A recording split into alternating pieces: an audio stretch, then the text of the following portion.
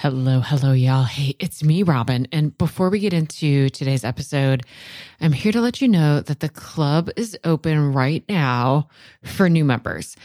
I'm going to take a couple minutes to fill you in on all that the club is offering right now. So if you know for sure you're not interested in joining the club, you're just going to want to hit the forward button a few times until you hear that baffling behavior show jingle. Okay, so the club is a virtual community for families of kids with vulnerable nervous systems and big, baffling behaviors. Many families in the club are parenting kids with a history of complex trauma, but definitely not all. Some are parenting kids with vulnerabilities that emerge from their neurotype or their sensory system or their giftedness or their neuroimmune disorder. And of course, some have no idea why their child's nervous system is so vulnerable. The primary purpose of the club and why I've created it the way that I have is connection and co-regulation. Because when I reflect back on my time as a therapist, it wasn't the skills and strategies and tools and techniques I taught parents that mattered the most. What mattered most was how connection and co-regulation strengthened their owl brain so that they could stay more regulated in the face of the chaos in their home.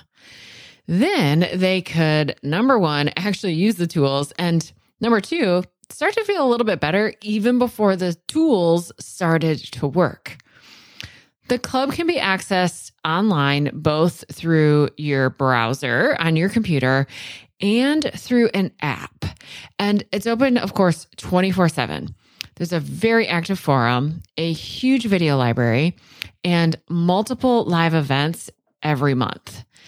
Sometimes I teach a masterclass on a specific topic. Sometimes we come together for group coaching or just to ask questions and pick my brain.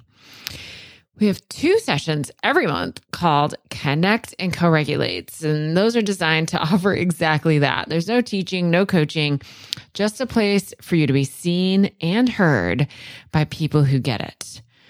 Currently, we are also offering once a month bonus sessions for siblings of dysregulated kids. The club is intended to be kind of like a buffet. There is a ton in it, not because you're supposed to do everything in the club. You take what you need when you need it and come back when you're ready for more. If you could use a little extra support, consider joining us. You can read all about all the details over at robingoble.com/the club. I'll put a link in the show notes. And we're open today until the end of the day, Friday, May 3rd. All right, y'all, here's that episode you're waiting for. Hey, y'all. Welcome back to Parenting After Trauma. It's me, Robin, and I'm really excited to record today's episode because I'm going to talk about memory and memory processing. And I have this extremely unusual excitement about memory processing theory. Memory processing theory is so important in a way. Memory underlies everything about like being a human on the planet is related to memory and how our brains process memory, create memory, retrieve memory, store memories, all the things. So I'm not a memory science expert by any stretch of the imagination. I just find memory science to be super fascinating, especially with, of course, how it relates to our behaviors and particularly our relational behaviors, and then how traumatic experiences impact memory and then ultimately impact behavior.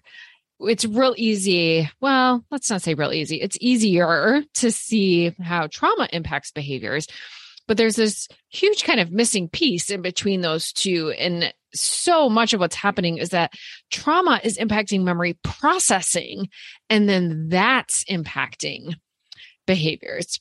So a long time ago, maybe pushing 10 years at this point. It might have been 2013. I wrote a blog article that was called Trauma Doesn't Tell Time. And some of you have been following me for that long. Some of you, that's why you started following me. That's the closest I've ever come to going viral on the internet was that blog article on Trauma Doesn't Tell Time. And I've given lots of workshops and presentations about the theory of memory processing, how it relates to our kids' behaviors. And then I guess it was like about 2 years ago, I recorded a video on the concepts of Trauma Doesn't Tell Time, and it's still up on my website. You can go watch it if you want to. In fact, some of what we'll talk about in the podcast today, it will actually might even make more sense if you watch the video, because the video includes a couple graphics that, of course, podcasts can't include. And I also created an ebook that goes along with the trauma, memory, behaviors video. So you can also, of course, go and just get the ebook. You don't even have to watch the whole video, because the images that I think are helpful are also in the ebook. But I was realizing I've not really ever done anything about memory on the podcast. And I want to just record this episode. It's going to be real similar to the trauma, memory, and behaviors video. And I think that'll be great, because I know we all learn in different ways, and some of you learn better like this, and some of you learn better in video, and some of you might be like me and you like to learn in all the formats. I tend to do literally all the formats. I watch videos and then I listen to the audios, and then I like to read it as well and see it visually. So that video series and the accompanying ebook is over at robingoble.com/video series. If you do want to have the information in today's episode in a little bit more tangible way, either through the video series or in just downloading the ebook. My interest in memory theory, memory processing science was piqued when I trained in a type of therapy called eye movement desensitization and reprocessing, which is really grounded in memory and what I would now call memory reconsolidation theory. I didn't know about memory reconsolidation theory back in 2011. I assume memory reconsolidation theory was a thing in 2011. I didn't hear that language until many years later. And as you're going to hear in today's episode, there is so much about memory, and then memory processing theory, memory reconsolidation theory, and the impact of trauma on memory is so relevant to the behaviors that we see in our kids, and really the behaviors that we see in everybody, including ourselves. So y'all probably know by now that when my interest is piqued in something that's like neurobiological in nature, I like to go dive in to that rabbit hole. And so I did that about memory. I continue to be super fascinated about memory. Like I said, I'm not an expert. I'm not a neuroscientist. I'm a social worker who really loves learning about the neurobiology of behavior. So I'm going to take something really complex like memory processing theory and make it make sense for you, and maybe just fill in one more little kind of piece of the puzzle in helping you understand your kids' behaviors, or maybe you listen to help understand your clients' behaviors, or maybe you're even learning a lot about your own behaviors and listening to this podcast. So one of the things I think is really fun with regards to learning about memory is that there is just a ton of misconceptions about memory, right? There's almost this idea that there is this filing cabinet in our head, and we, open the drawer and we pull out a file, when we're having a memory.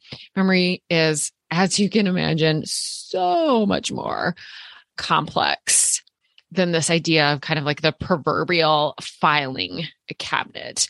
There's these three parts of memory. There's actually more than this, but these are the ones I'm going to talk about that I think are relevant to really understanding the impact of memory on behavior. But we have encoding and storage and retrieval of memory. These three processes that occur that go into making up what we just kind of use the umbrella term memory to describe. So the encoding of a memory is what's happening when you have an experience, right? That when you're having experiences, your brain is taking in that process and the millions and million bits of data that's streaming in. And because of that, because of having that experience, a pattern of neurons lights up in the brain. This pattern of neurons happens in like the fraction of a second. And it's the lighting up of that particular pattern of neurons that's activated because of that exactly specific experience that I will call the encoding of the experience, the encoding step of memory. What happens next then is the storage or not of a memory.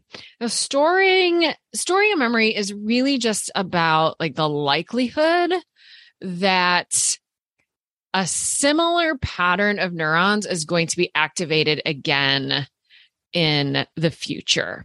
So storing, we can think kind of metaphorically of this, this filing cabinet where a memory is getting stored in a specific folder.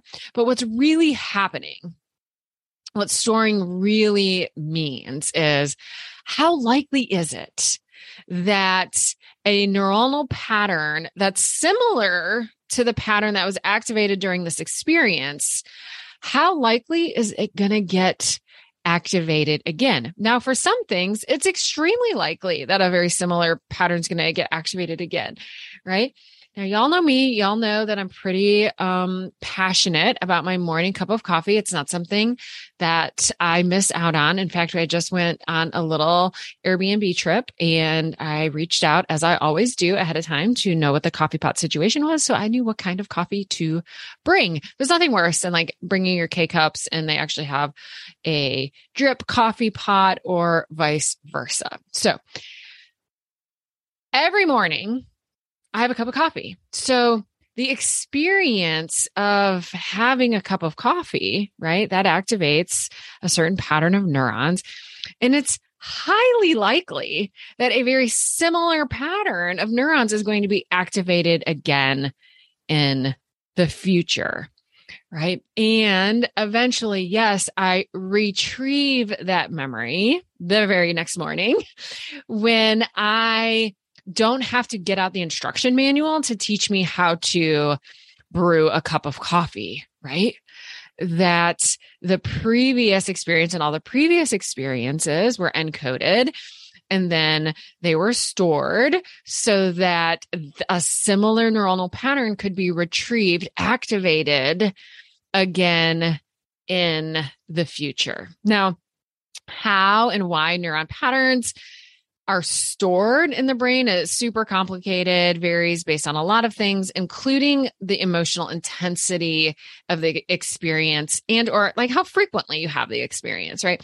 We need a little bit of emotional intensity for the brain to say, yes, let's hold on to this experience. It's important enough to hold on to and store, right? Like if the brain remembered everything, we wouldn't even be able to retrieve anything because our brains would be so cluttered. Like if you asked me what I had for lunch on March 24th, 1999, I would have no idea. Unless, of course, March 24th, 1999 was an extremely unusually intense day, right? In a good or a bad way. But like something really important happened on March 24th, 1999 at lunchtime. And then I'm certainly much more likely to say, well, on that day, what I ate was, a chicken sandwich.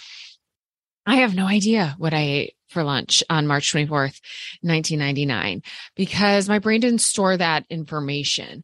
But again, if there had been some emotional intensity that kind of instructed the brain to say like, yes, this is important. We want to hold on to this.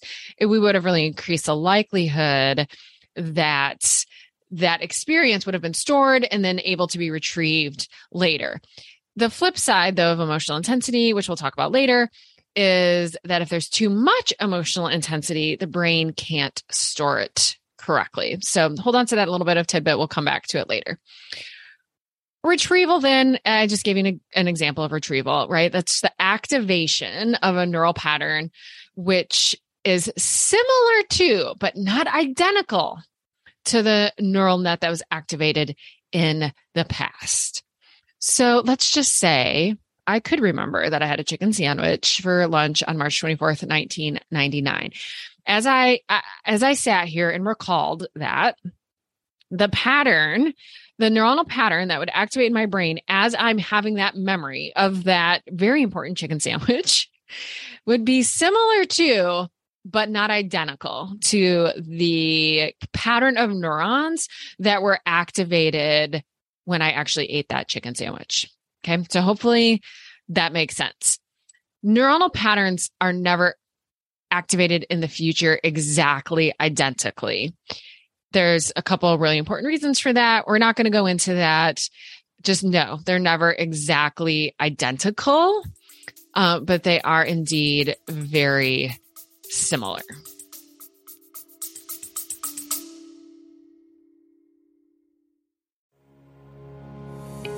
I wanted to pause the episode real quick and read you this testimonial from one club member.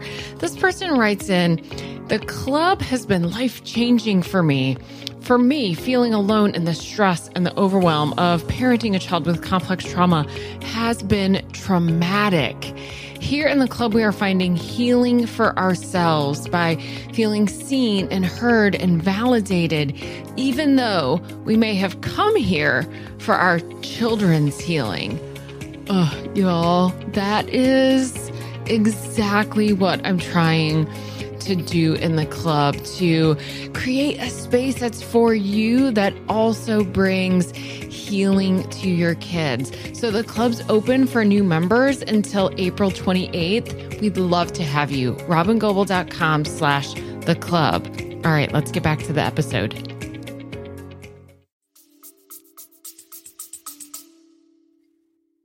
So I think another way to conceptualize memory is to think about how something that happened in the past helps create my experience in the now, and then impacts how I'm going to behave in the future. So let me give you a really quick example. A long time ago, when airplane travel was way different than it is now in this post-COVID world, I was doing a lot of traveling and a lot of teaching. And I had two experiences of the airport that I used, my local airport, being way busier than usual.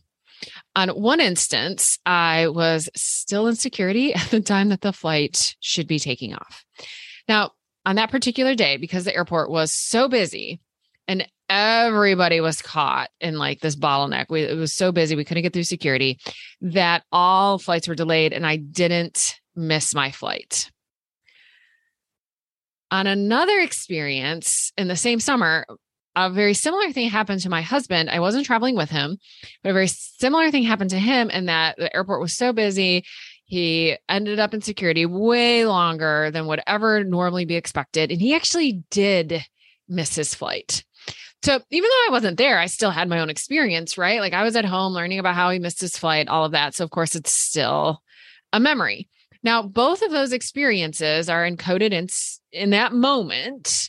And then my brain, in a process I'm not really aware of, decided that they were important enough to remember. I, of course, don't remember everything about that time I went to the airport where I almost missed my flight. Like I couldn't tell you what I was wearing. I couldn't tell you at this point, I couldn't even tell you where I was going. I couldn't tell you if I got anything to eat or drink, though I probably didn't because I was probably booking it down, right? Like booking through the airport to get there so that I didn't miss the flight. There's so much about that experience that I encoded at the time, but they didn't get stored and I can't retrieve those memories now. But of course, what did get stored is what that unbelievably long security line looked like and how anxious I felt and like running to the empty gate, right? I remember enough of what happened that experience is certainly going to impact my behavior in the future. Meaning, I will get to the airport earlier, right? So that experience in the past impacted how I feel and behave in the future. That really is as simple as memory is. Okay, so let's go a little deeper into this. And some of this is going to be where it might be helpful to go grab the ebook because some of the images can help this. But let's go a little deeper now into encoding, right? So we have an experience. There's a firing of a specific neural pattern in the brain.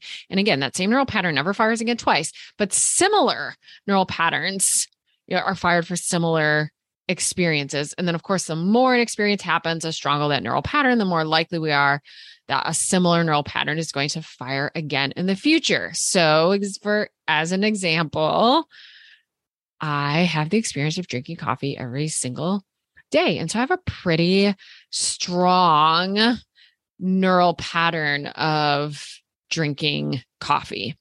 You've probably noticed because I talk about my morning experience of drinking coffee a lot. And that's because that neural pattern is so ingrained.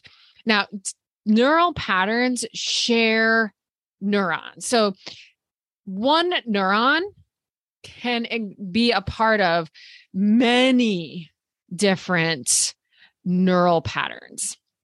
So the firing of one neuron and one neural pattern can prompt another very close neural pattern to fire. So think of it like this. When you forget something, part of what you do to try to help prompt your brain is recreate a part of that experience in order to help you remember, right? Like when you walk into the pantry and you're like, oh, why am I here?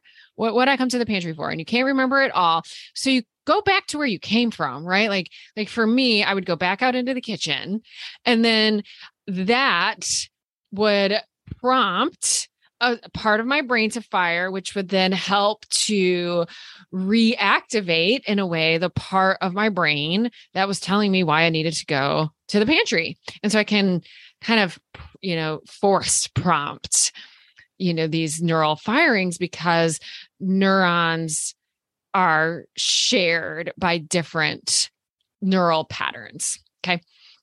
Now, during the encoding stage of memory, when you're having an experience and you're processing all of the things that are happening in that moment, what is actually happening is that the brain is taking in 11 million bits of information. Okay, and those 11 million bits of information are activating a neural pattern. It's a pattern of everything that's involved in having that experience, both in and out of what you're aware of. And in fact, only of those 11 million bits of data, actually only somewhere between 5 and 60 of those bits are things you are aware of.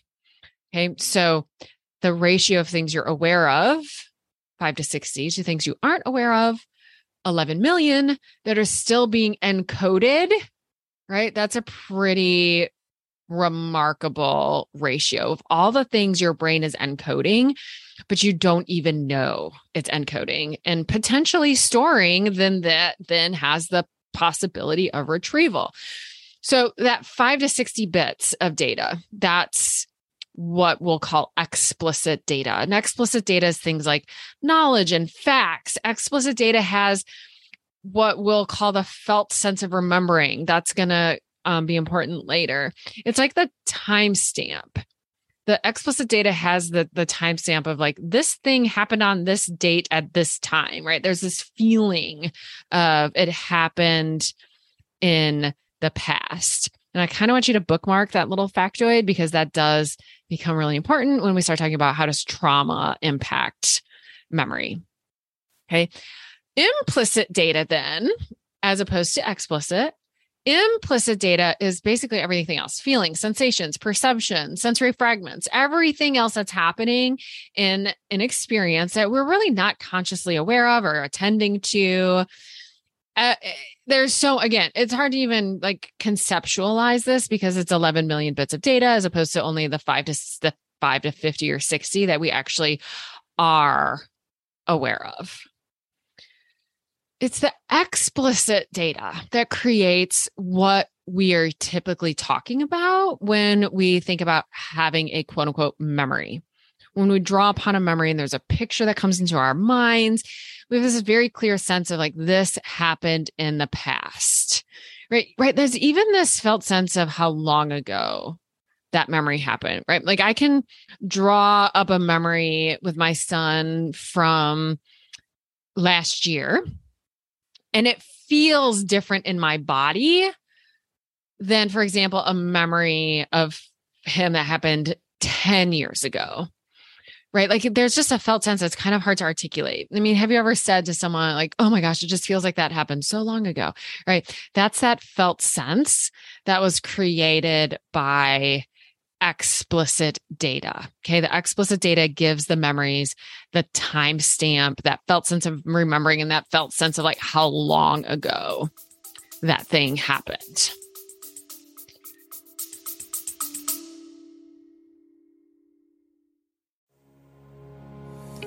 So you may have heard that the club is open today for just a few days for new members. And I wanted to share with you what this club member said about her time in the club.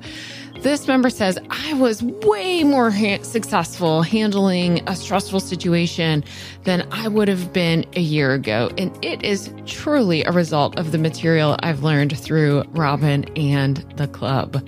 Oh my gosh, y'all. I love hearing that.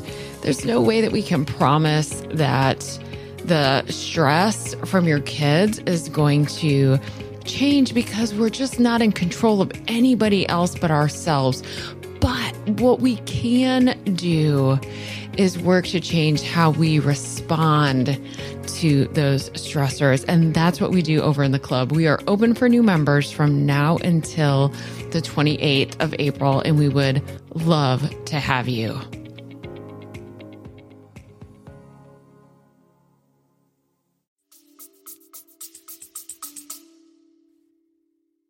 To think about implicit data, what I want you to picture, if you can, is the memory balls from Inside Out. So if you've seen Inside Out, and gosh, that movie is kind of old now, 2015, I think. So maybe not as many people have seen it as they used to when I first was kind of developing this metaphor. But in Inside Out, they have this idea, this metaphor of memory balls. And it's a pretty decent metaphor for memory patterns. All these bits of information that kind of come together and form a memory ball or a neural pattern. Okay, so it's like all of it, there's all this information and it all comes together to form one memory ball or one neural pattern.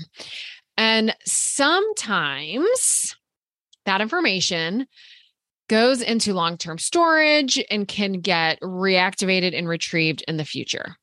And sometimes it doesn't. Like sometimes those memory balls get erased, right? And like I already said, like, thank goodness, not every single experience that we have makes it into long-term storage with the ability to retrieve. That would be so overwhelming if all of that information was stored in our brain. So it's really, really good that a lot of experiences don't make it into long-term storage and into the ability of being able to retrieve them later.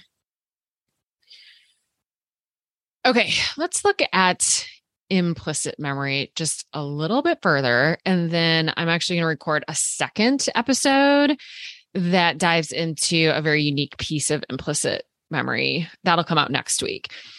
For this particular episode, what I want you to know about implicit memory is that prior to age 3, experiences are still encoded, stored, and retrieved, but it's almost all done implicitly.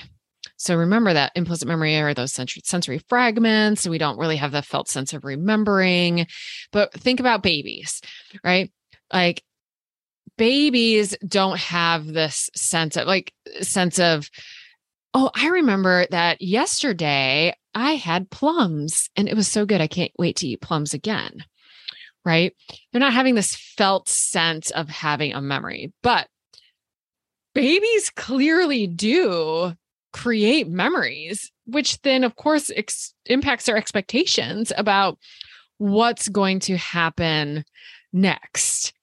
Research shows that implicit memory is beginning even in utero. So to stay with the food, the plum, I think that's what I said was plums. The plum example is, when my son was a teeny tiny baby and I'd pull out baby food, he wasn't having this explicit thought in his brain of like, yum, I remember when I had that yesterday and I can't wait to have it again. It was so good, right? He's not having that thought, but he certainly knows what's about to happen next, right? When I would get out the spoon and the dish and the jar that looks like plums, right?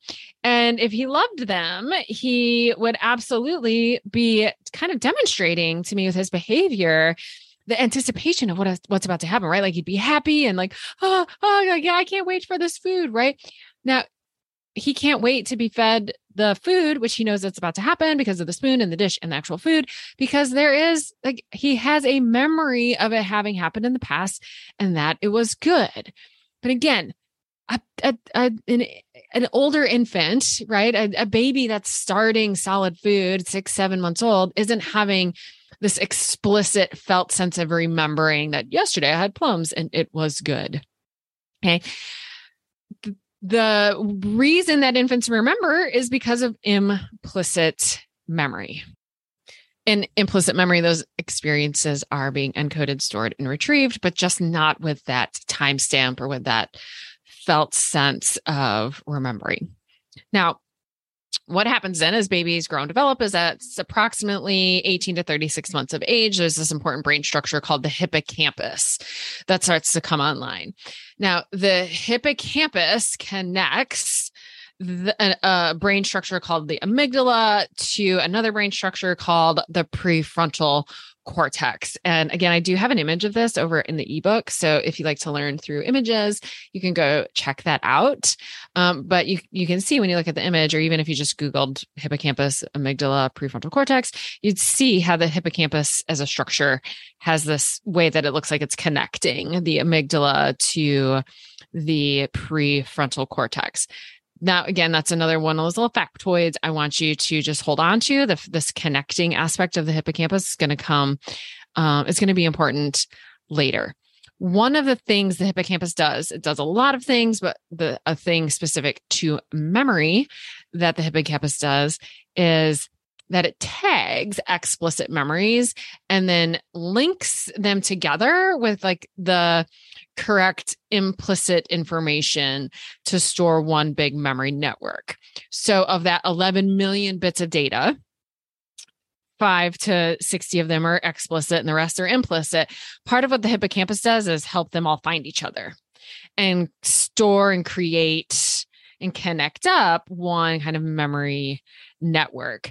So the hippocampus helps those explicit pieces of data connect to all the implicit pieces of data, and then offers the memory, when the memory is retrieved, that felt sense that it is a memory. It's something that happened in the past. So here's another example. I'm going to bring to my mind the memory of last year's first day of school versus the first day of school from when my kid was in kindergarten. So that's about 10 years difference, maybe even a little bit more. So In normal memory processing, on each of those different first days of school, the brain encoded all the data, right? The 11 million bits of information, conscious and unconscious awareness. It's linking up the explicit and the implicit, right? And it's creating one big memory network. So if I looked at a photo from the first day of school last year, right, I would have a memory of last year. And my experience in the now, which is having the memory, is going to activate a very similar but not identical neural pattern from the actual day last year when it was the first day of school. Right. And the same thing would happen if I think about the first day of school or saw a picture of the first day of school from kindergarten. And I can notice how thinking about last year's first day of school, it feels really different than thinking about the first day of school from kindergarten. Or like I just have this feeling in my body that one was so much long ago than the other. It's the explicit bits of the data of the memory that allow me to call up the memory, know that it's a memory, and also have a felt sense of how long ago it was.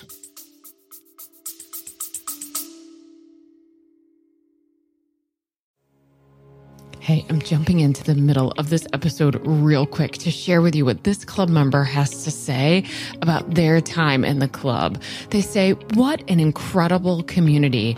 It was my first Connect and Co-Regulate session just now, and it was so incredible to share stories and experiences. Perhaps it's even more profound being across the world from each other. Oh, I totally agree that the fact that the club has members from all corners of the world really does make the experience more profound. I want the club to give you parenting tools, but more than that, I want the club to undo the sense of aloneness. I want the club to create community and togetherness. And by bringing to people all over the world, we're able to do just that. The club is open from now until Friday, April 28th, and we would love to have you.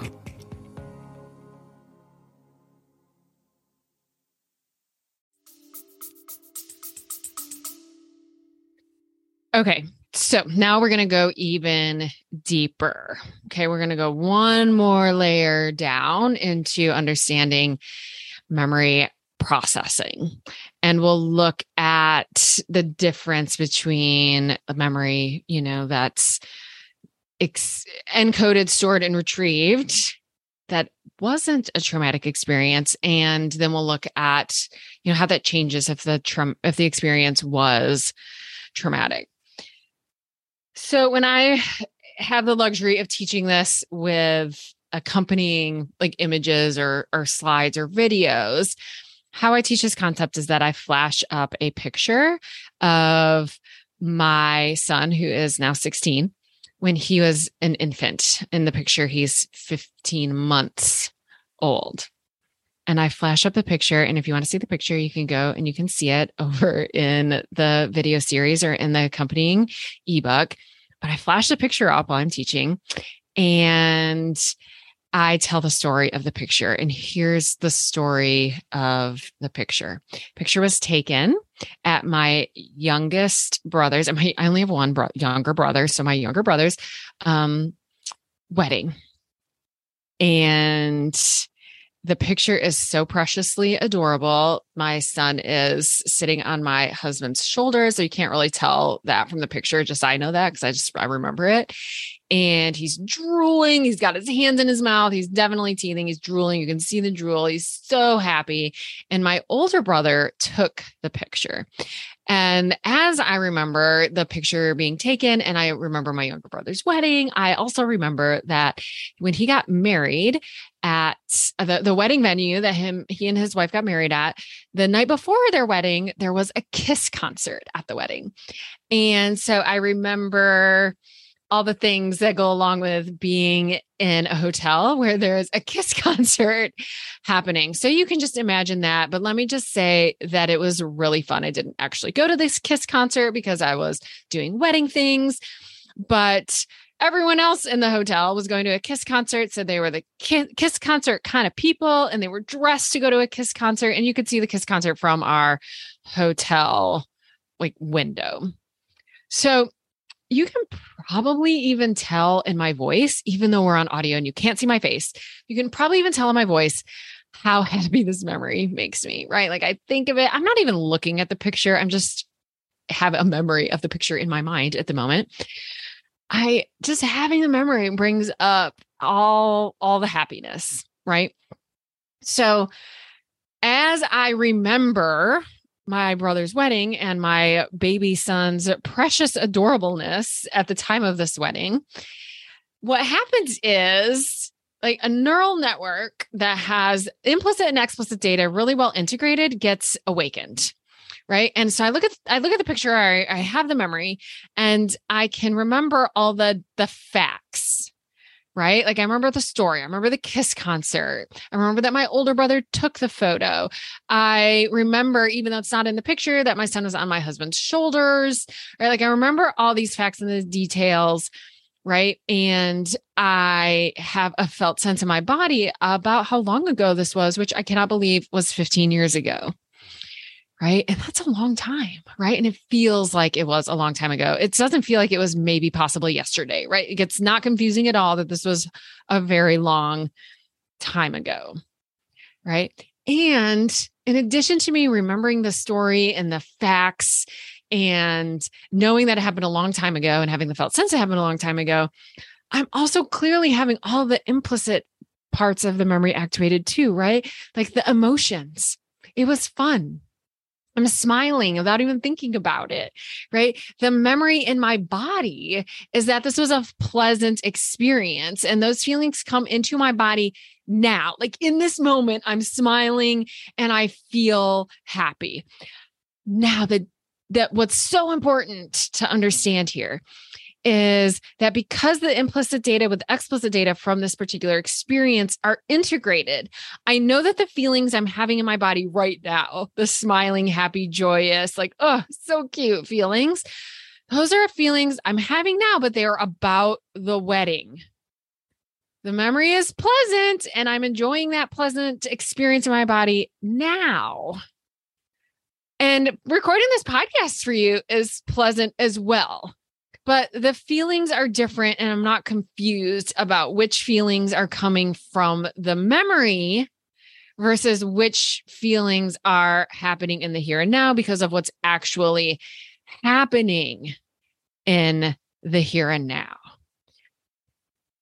So it was a pretty significant experience, right? Like my younger brother's wedding, the Kiss concert, all these things made the experience, impactful enough that I encoded, stored, and have the capacity to retrieve the memory, right? Like if it had been unimportant, I wouldn't remember it and I wouldn't be able to retrieve it.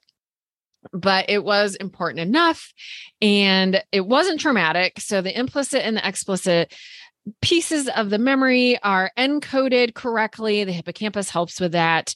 And what you can think of happening is that all of the millions of bits of implicit, they are all touched in some way by at least one piece of explicit. So all the implicit data, which doesn't have a timestamp, all of it gets a timestamp because it's connected to the explicit. And what that means is when I feel happy in my body because of how precious my son was at the wedding, I know that the feelings in my body right now, yes, I feel happy right now, but it's related to that memory. It's because those implicit pieces of data are connected to explicit and they have a timestamp. Now, again, there's an image of this that I think helps over in the ebook. If you want to go check out the ebook or even watch the video, which is going to sound a lot like this podcast because I'm using the same outline to record this podcast, but you can go see the image and that might help you. Okay. I want you to try this on your own. Think of a memory, look at an image, just allow something to come to mind from several years ago, if possible. Not like a memory from last week or even last month, but maybe from several years ago. And then notice that you have the facts of the memory and you have also the sensations and the feelings that are arising in your body that go along with that memory. But again, you aren't confused that all of a sudden something is happening right now that's causing you to feel those feelings in your body. You know that those feelings are related to that memory. And you have a little bit of a felt sense of how long ago that experience happened, taking into the account that without question, COVID and the pandemic has made our sense of time a little wonky, right? Right? It's like, was that really 2 years ago? How long ago was that? That feels like yesterday. That feels like a million years ago. All of that has to do with how our implicit and our explicit and our memory processing and all that stuff got a little bit jumbly because of COVID. So try to, in this experiment, think of something that happened pre-COVID and just notice how the feelings and the sensations arise as well. And you can feel those feelings and sensations. And you're like, yeah, I had those feelings and those sensations at that time. And yes, I'm having them now as well, but I'm positive they're not about what's actually happening right now. They're related to the memory. That's what happens in typical memory processing. And let's think about what happens or what has the potential to happen to memory processing after a traumatic experience.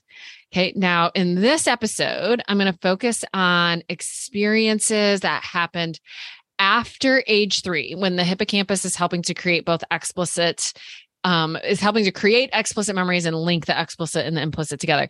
In next week's episode, I'm going to talk about implicit only memories and how implicit memory is formed prior to age 3 and how that impacts us in the here and now, whether those were good experiences or traumatic ones. But for today, we're talking about, generally speaking, experience that happened after age 3, where both implicit and explicit data is involved.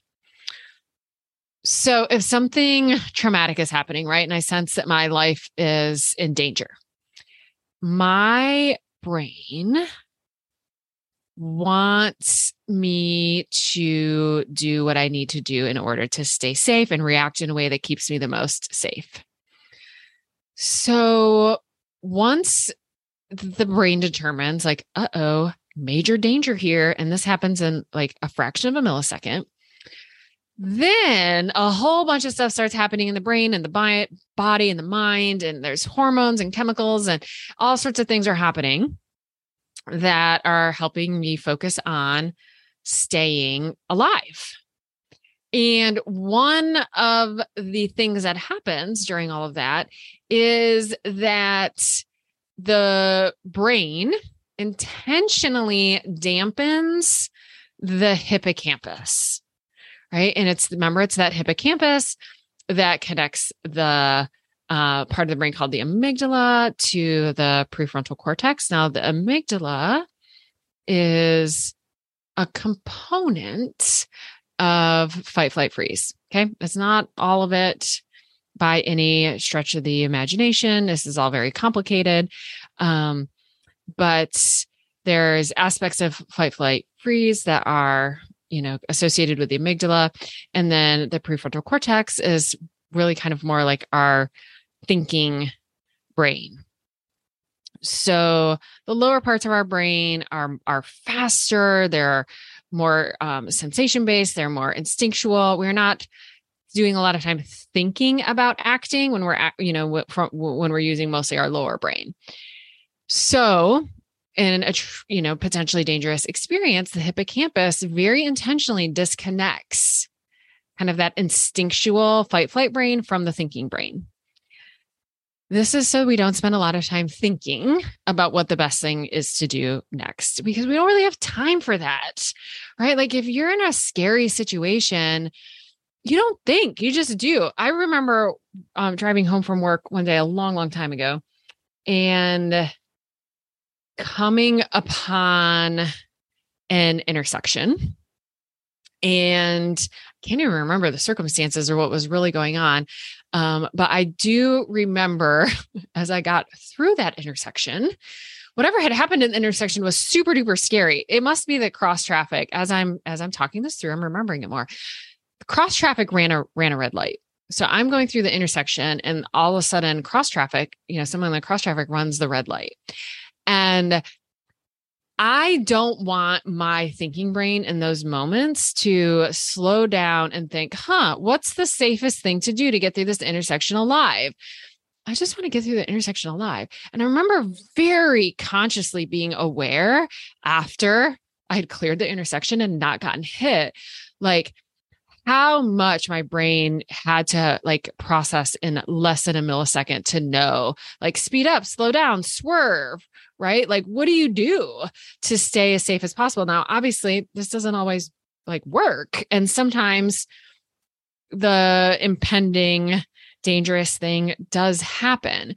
But in that moment, I was so glad that my prefrontal cortex stopped conscious thinking I wonder what the best thing to do to clear this intersection safely is, right? I just reacted and I got to the other side of the intersection and I didn't get hit. So we'll just assume my brain made a really, really great choice. If I'm in danger, I just need to feel and to react fast, right? So it's so important that the hippocampus goes offline, takes my prefrontal cortex, clunky thinking brain out of the equation, and my feeling, sensing, reacting parts of my brains just react, right? Now, that's super important. I'm really glad the brain does that. But like many things that are great, sometimes there's an unfortunate byproduct. And what can happen is that this brilliant brain mechanism that kind of dampens the hippocampus and prevents my prefrontal cortex from getting too involved in what I should do in order to stay alive. If the hippocampus doesn't come back online quickly and get, quickly involved in the memory processing process, then memory processing gets disrupted. And the hippocampus's job, which is to integrate and hook up and link up those implicit and explicit pieces of data, that job doesn't go quite correctly. So all the data still comes in, all the implicit data still comes in, all the explicit data comes in, but it doesn't get connected. They're like puzzle pieces that do have a match, but they haven't found each other yet. So we can think about like fragments of explicit data and fragments of implicit data that in normal memory processing would find each other, but because there was a traumatic experience and the hippocampus went offline, normal memory processing gets interrupted. The pieces don't find each other. And then what happens is that the implicit data doesn't get the timestamp. So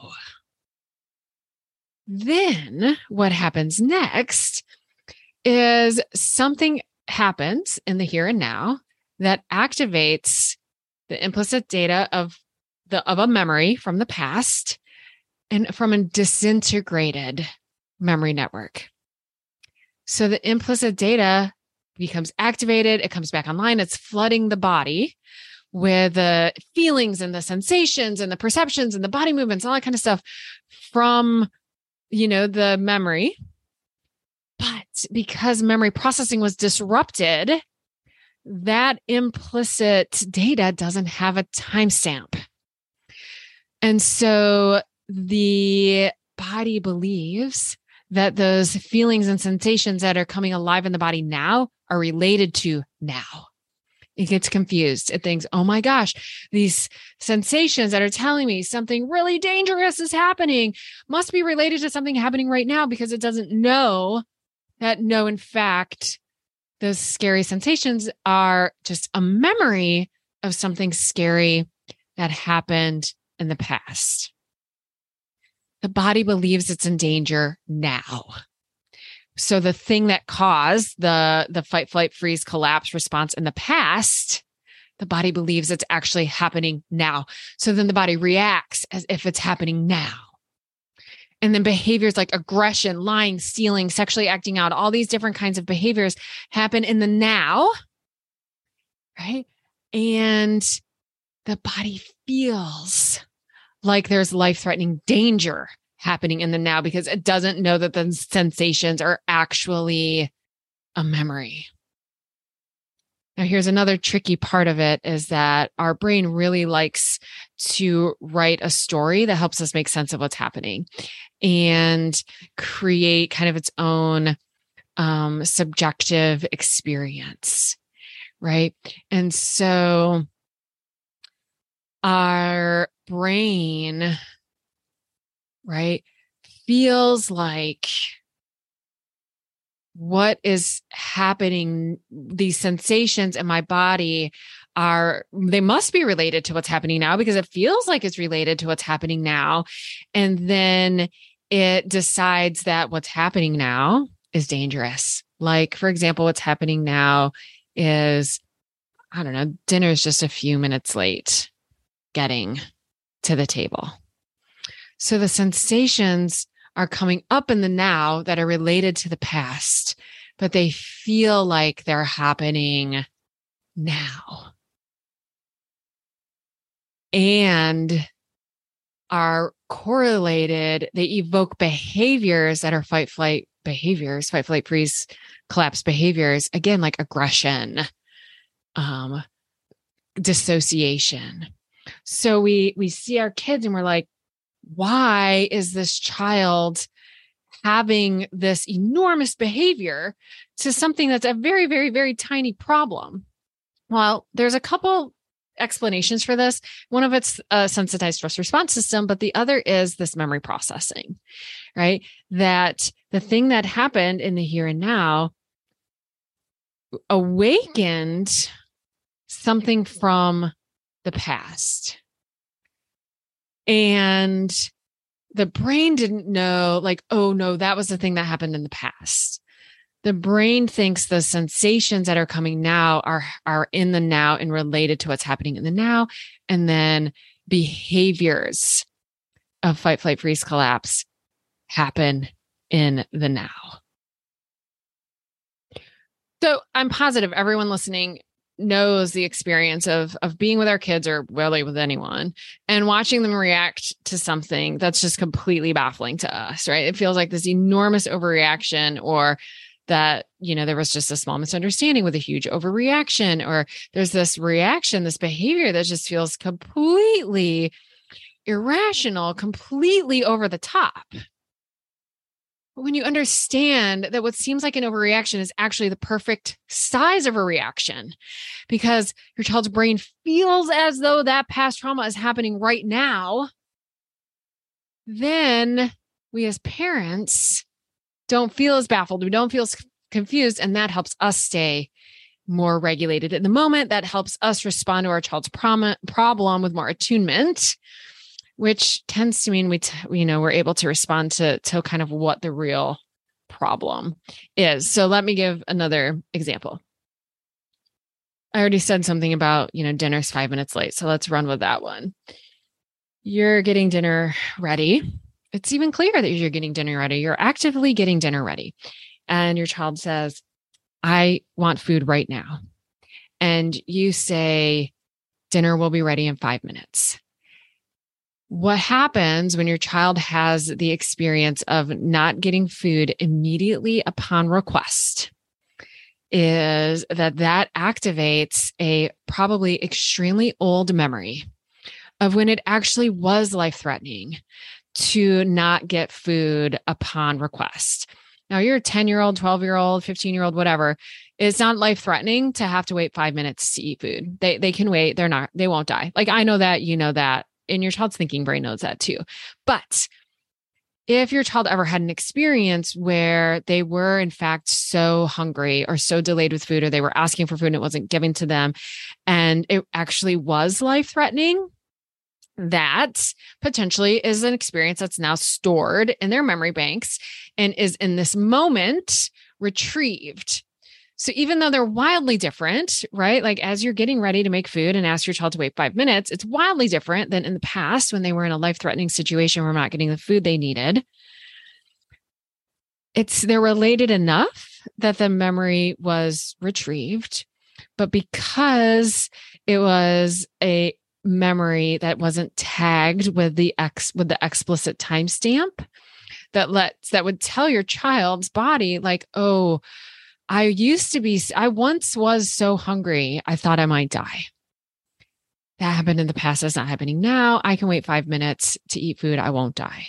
That means the sensations of if I don't get food, I'm going to die has the timestamp that tells your child this is a memory. If those sensations don't have the timestamp because of the traumatic nature of it, now I have to eat right now or I'm going to die sensations come online, and your child thinks that they are related to what's happening right now, and they actually really are at risk of dying.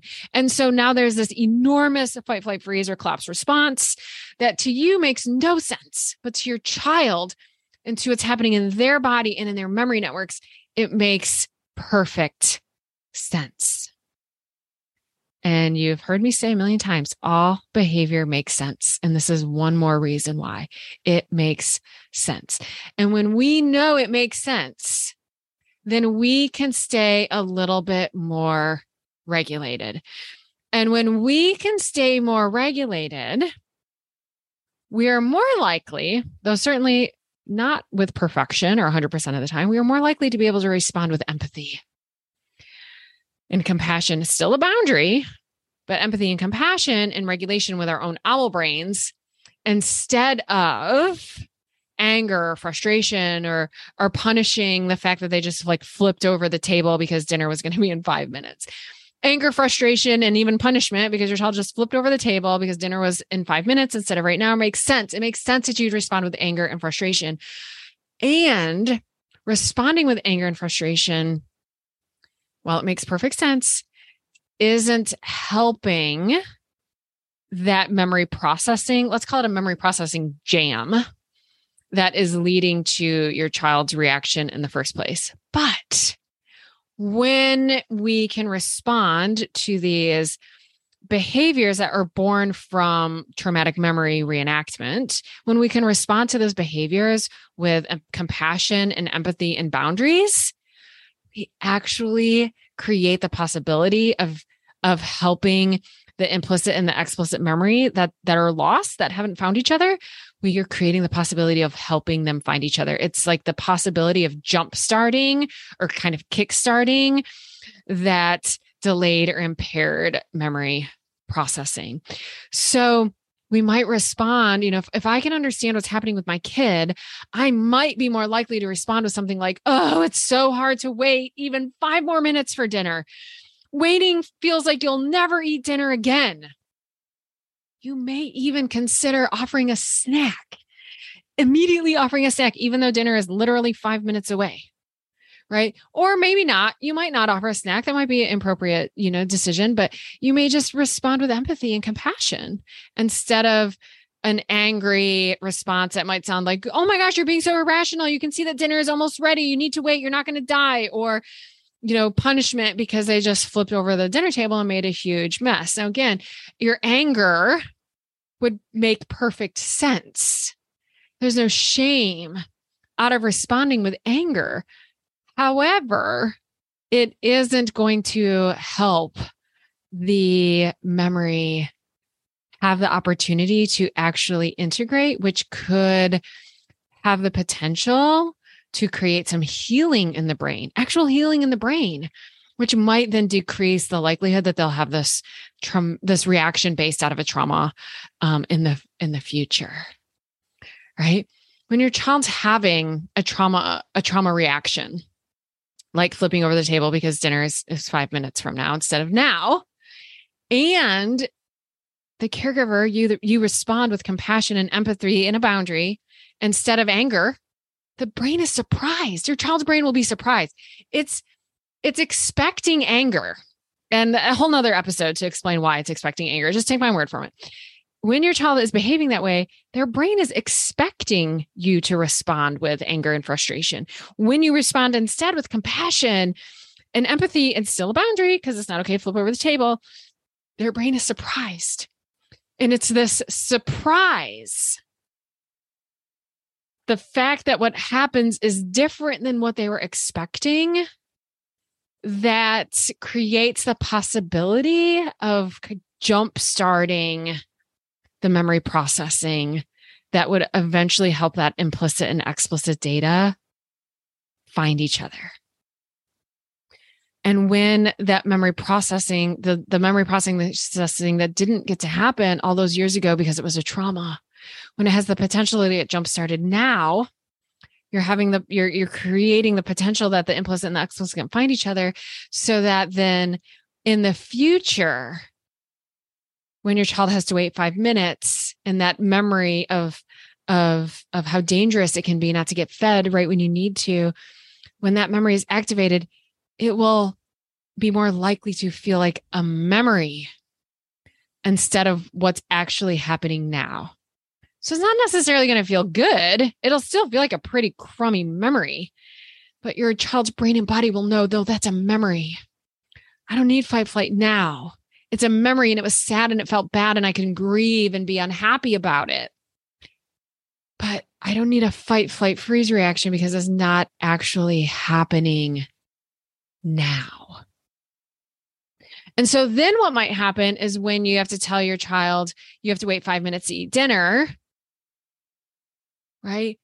They might grumble or be disappointed or even unhappy, but that's okay. Those are fine and appropriate expressions of a feeling, right? They can have a feeling that's based on reality, which is like, I don't really want to wait for dinner.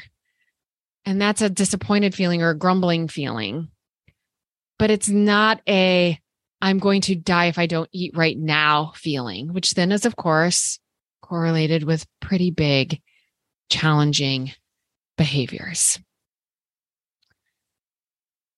This brings me back then to what we talk about on this podcast all the time. Changing how we see our kids changes our kids. Changing how we are interpreting their behavior as a disruption in their memory networks, as opposed to they're spoiled, they can't wait, they're impatient, they're entitled, they're a bully, all the other reasons that would make sense to explain that behavior. But it's really, they're just not true. What's true is that their memory processing has been disrupted, and they're behaving in a way that makes perfect sense based on what's happening in their neurobiology, right? And when we change how we see our kids, that changes our kids. And there's a moment there where memory processing might just get jump started. And even if that doesn't happen, the next thing that does happen, though, is that our kids over time will be able to see themselves for who they really are. And who they really are is a child who's struggling. They're not a child who's bad. They're a child who's struggling and is swept away and needs help. And a child who believes that they're struggling and has been swept away by feelings and just needs help, they end up behaving differently than a child who just thinks they're bad. When we think we're bad, we have behaviors that match I'm bad.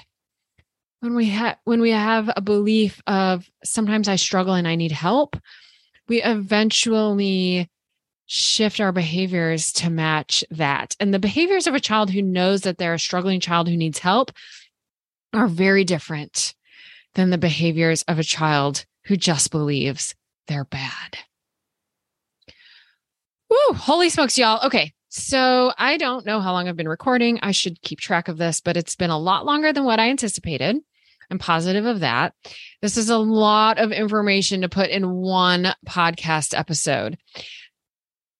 So let me remind you, I basically used my notes from when I created a video based on the same topic that is over on my website. You can access it for free. The video is closed captioned, and it has images that really can help the learning and help it make sense. In addition, there's a free ebook you can download. So if you were like, oh my gosh, this information is amazing, but I'll never remember any of it, head over to my website, go to robingoble.com/video series. And again, you can sign up to watch the video series and then get the ebook. So you can help your brain encode and store this information better. So you'll be more likely to be able to retrieve the information that I just taught you in this podcast at some point in the future. robingoble.com/video series. Now, if you are loving all of the neurobiology tidbits that I give you in this podcast, and you also would like some more support in integrating all this information into your real life, there are a couple ways you can do that. One is if you're a parent or a caregiver, or you're a professional who supports parents or caregivers, you can come and join me in the club when it is open for new members. The club is a membership community that has a huge educational on-demand library. It has a super active members forum, and we have usually at least 3 live meetings a month. And so because we're actually hanging out together and I'm very, very active in the forum, I respond to probably 80% of the posts. And then my team is always catching the rest of them. Because I'm so active in the forum, I get to help you take this information and actually like make it useful in your life. So if you're finding you need that, like, oh, I love all this information, but I'm just not sure how it applies to my family or don't know how to use it, then the club might be just what you're looking for. So robingoble.com/the club to see when the club opens again in the future. Put yourself on the waiting list. Now, if you're a professional and you want to work with families in this way, what you can check out is my program Being With, which is a year-long immersion program in supporting the parents, the caregivers of kids with vulnerable nervous systems, big baffling behaviors. And that program runs January through December. You can go check it out depending on when you hear this podcast. Will depend on kind of where we are in the process. I might be in an accepting application process. I might be in an enrolling process. You just never know. So robingoble.com/being with. And that's an amazing program where you can get really, really steeped in all the science, all the neuroscience, all the neurobiology, and then also get very, very practical tools on how to help the parents of the kids that you're working with. So again, specific to this episode, the trauma, memory, and behavior stuff, robingoble.com/video series. I, as always, am just, let me just take even a breath. So grateful. I mean, especially this episode was really long and pretty dense. So if you've gotten to the end, you're amazing. Thank you for just continuing to show up for yourself, right? That you're seeking ways to help you feel better, to help your kid feel better, to help the kids that you work with feel better. And I'm positive you don't hear enough that it matters. It matters a lot. It matters even if you aren't seeing behavior change. I promise that the work that you're doing to shift to this neurobiology lens, it matters. It matters to you. It matters to your kids. It matters to the future I really believe it matters to the future of humanity, to the planet. So thank you, thank you, thank you.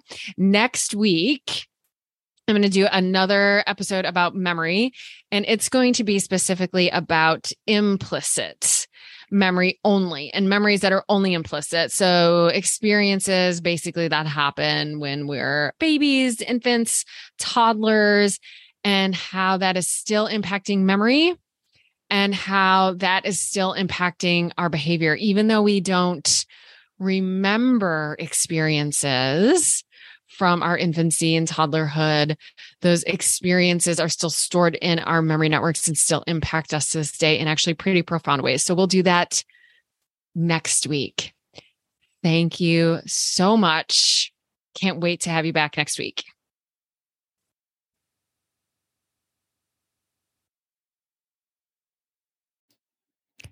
Are you ending this episode with maybe a big sigh of relief? Like, yes, finally, someone gets me and my kids.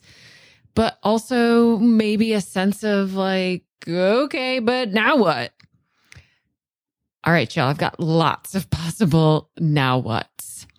If you want to connect with me directly, like pick my brain, have access to me almost every day, not to mention hundreds of other parents from around the world who totally get what it's like to be you, then you're going to want to join us in the club. We have monthly live events, including groups for siblings of dysregulated kids, a huge video library with something like 80 or 90 videos, plus transcripts and certificates of completion. Plus, of course, a very active forum that I'm participating in every single day. We open for new members periodically, so go check robingoble.com/the club. If we aren't open now, you can put yourself on the waiting list and I'll let you know the moment we open for new members. That's robingoble.com/the club.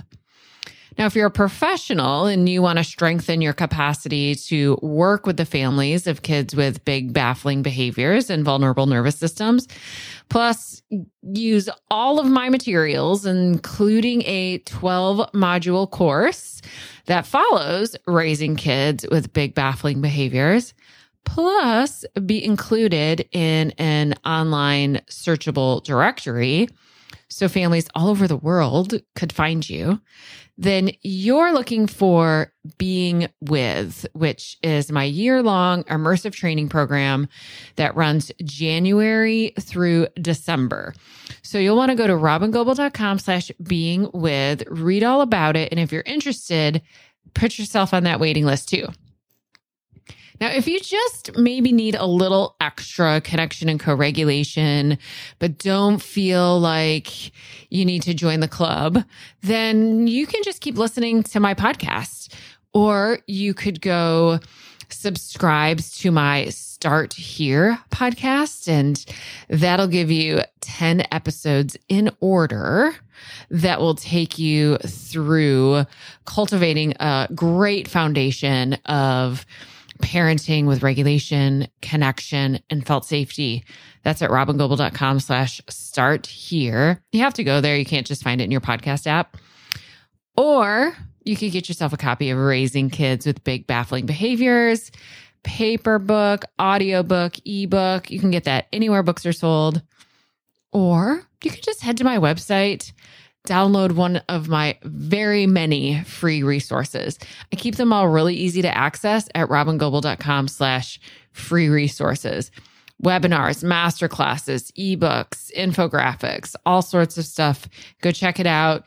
See what of those things could be supportive of you or maybe to the other adults in your life who are helping support you and your child. There are just so many ways that you and I could be more connected, and you can get the amount of co-regulation and support that you need. If it feels like a lot to remember, all you have to do is go to robingoble.com and take your time clicking around, seeing what I got there. I am so glad you and I are connected now, and I can't wait to be with you again soon in our next episode of the Baffling Behavior Show. Bye-bye, y'all.